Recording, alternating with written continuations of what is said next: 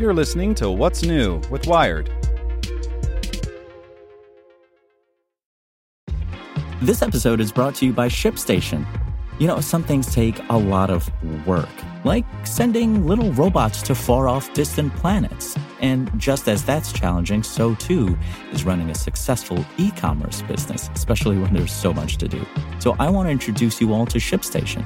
Now, I love using ShipStation because of its easy-to-use dashboard, which makes managing orders and printing labels a breeze and super smooth. Oh, and the customer service is just out of this world. It's exactly what you need to help grow your business. Sign up for your free 60-day trial at shipstation.com/technews. That's shipstation.com/technews. This podcast is supported by Tools and Weapons, the podcast hosted by Microsoft Vice Chair and President Brad Smith. Each episode features insight you won't find anywhere else from the center of the conversation surrounding emerging technologies like AI. Right now in the podcast, you can hear a special episode where Brad Smith lays out Microsoft's vision for a vibrant marketplace driving the new AI economy. To hear more, follow or subscribe to Tools and Weapons with Brad Smith wherever you get your podcasts. You're listening to What's New with Wired. It's Monday, May 2nd. Today we're talking about how MiamiCoin is crashing, but it won't go away. Before we get into today's top story, remember to check out our other Wired podcasts. Today in Wired Business, Europe ditches its plans that would have tightened rules that could have protected survivors of revenge porn and other forms of sexual abuse. Checking in on Wired Science, a new blood test that detects cancer in dogs. But there's a catch. And on Wired Security, we look at how Russia is being hacked at an unprecedented scale. Listen to these stories and more at wired.com/podcasts. On a sweltering Tuesday last August, a new cryptocurrency was born. Called MiamiCoin, it was styled as a way for the crypto-savvy to support the Magic City and maybe earn some cryptocurrency in the process. A tongue-twisting press release said that MiamiCoins were programmable city-based tokens that unlock a new community-driven revenue stream for local governments while bringing collaborative technology to its citizens and ecosystem of stakeholders. In reality, you can do two things with MiamiCoin: mine it and stack it. The cryptocurrency created by the Delaware-registered business Citicoins has a circular life cycle. To get some, you need to buy another cryptocurrency token called Stacks, currently priced at about $1 per unit, and use it to bid for MiamiCoin. Only one lucky bidder or miner can get MiamiCoins every 10 minutes. Losers get nothing but the feeling of having lost their stacks. Whoever wins MiamiCoins can sell them for $0.0015 each as of Tuesday on OKCoin, the only exchange that accepts them. Or they can park them or stack them in crypto parlance to receive periodic rewards in Stacks tokens. Those Stacks rewards come straight from the wallets of more people bidding and losing for MiamiCoins. Stacks can, in return, be stacked to earn Bitcoin rewards.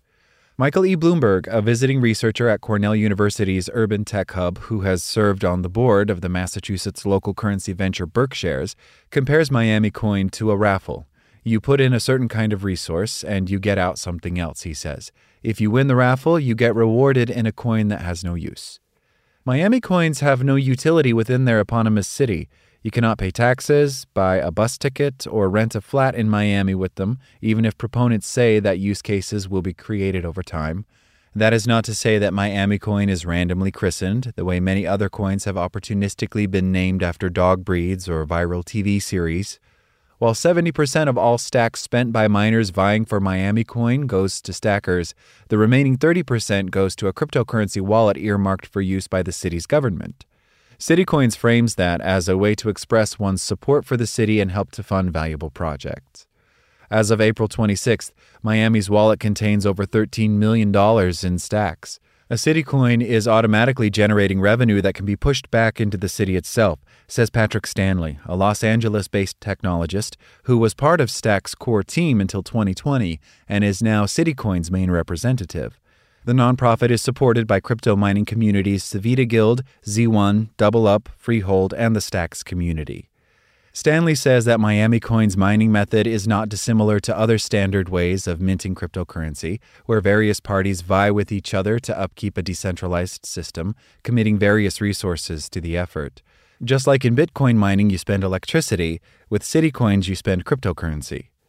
Cryptocurrency projects rely on the skillful leverage of incentives. One popular technique is to use celebrity endorsement to encourage people to engage with a new cryptocurrency.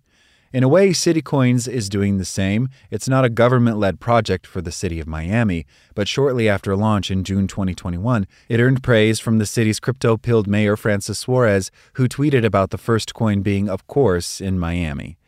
In a Washington Post interview in September, Suarez went as far as to say that the scheme could make it possible to run a government without the citizens having to pay taxes. Confusingly, Suarez later told CoinDesk that MiamiCoin might one day be used to pay taxes in the city. Following a vote by city commissioners in February, the government of Miami cashed $5.25 million out of its wallet, classified as a donation from City Coins, which will be destined to a rental assistance fund. In media appearances, Bloomberg has compared this mechanism to a bribe to inveigle publicity-hungry mayors into endorsing what he considers an unregulated lottery. In a message on CityCoin's own Discord server, he wrote that those who stand most to profit are the people behind Stacks, whose tokens are essential to mine MiamiCoin, and he takes exception with government officials playing along with that. Accepting the money is encouraging participation, Bloomberg says. Should the city take a grant from this kind of source? It's a gray area. Stanley disaffirms these comments, saying that neither he nor his organization have benefited from these projects. The government of Miami did not reply to a request for comment. A person familiar with the government's discussions around MiamiCoin says that the city's attorneys vetted the initiative and ensured that accepting the donation was legal under city and state laws. City Coins has kept expanding since its splashy Miami debut. In November 2021, it kicked off NYC Coin, an identical project for New York City. Stanley had pitched the idea to then-Mayor-elect Eric Adams, also a crypto believer, during a Zoom meeting of his transition team's technology unit on November 5th. Bloomberg, who was on the call as a member of Adams' transition team, says that an attendee compared Stanley's presentation to an SNL skit. When someone finally asked, "Well, what can you do with it?" Stanley said, "We're working on that, but right now there's a great NFT art market in Miami that uses MiamiCoin," Bloomberg says. And then when we were running out of time, he showed us the coin's branding and color palette. Adams tweeted enthusiastically about NYC Coin a few days later. The office of Mayor Adams did not reply to multiple requests for comment. An Austin coin is also in the works, while a proposed Philadelphia iteration was recently nixed by the local government. Yet the main problem remains. As of today, all of these coins are purposeless. Miners are burning piles of crypto cash to receive assets that might never have any application whatsoever in Miami or anywhere else. That in turn is affecting their prices. In September 2021, MiamiCoin was worth around 6 cents. Since February, its value has been tanking. That is not going down well with some MiamiCoin miners. On CityCoin's Discord, several people have voiced their discontent, with some reporting losses of 90% or higher, with one user named Sarija Pija pithily reporting, "Lost all my money with MiamiCoin, thanks guys."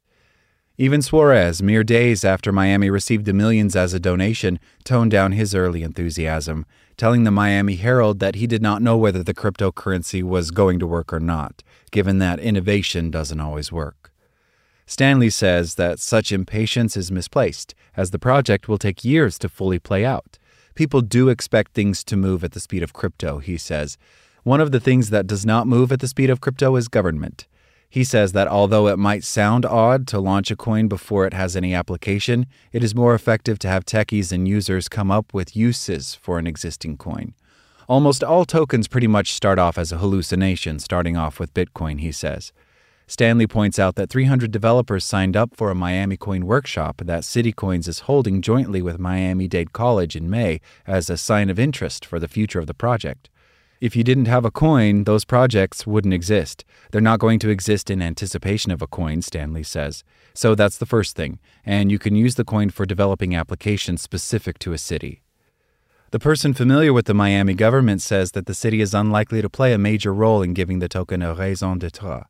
That is partly down to technicalities, such as the fact that the city cannot hold cryptocurrency on its balance sheet. But in general, the person says the city government sees MiamiCoin as a community-driven project. This week, to address the unrest among its supporters, CitiCoins held a vote to change the rate at which it allows people to create new Miami coins and NYC coins, a deflationary move aimed at boosting the price.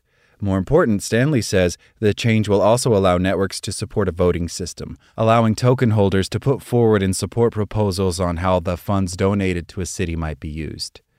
We're in the very beginning stages of setting up the checks and balances, he says. He says that even if the token holders might vote for earmarking the city wallet's fund for a certain project, the government and maybe the citizens of each city would have a say in that process. He also hopes that adding these voting privileges would attract more people who actually live in the cities associated with the coins. This is not a minor point. It is likely most Miami coins, or for that matter, NYC coins, are not held by residents. The organization that has so far produced most city coins, a mining pool named Civita Mining, was founded by a British 15-year-old going by the pseudonym of Asteria, who had previously also worked on Stacks.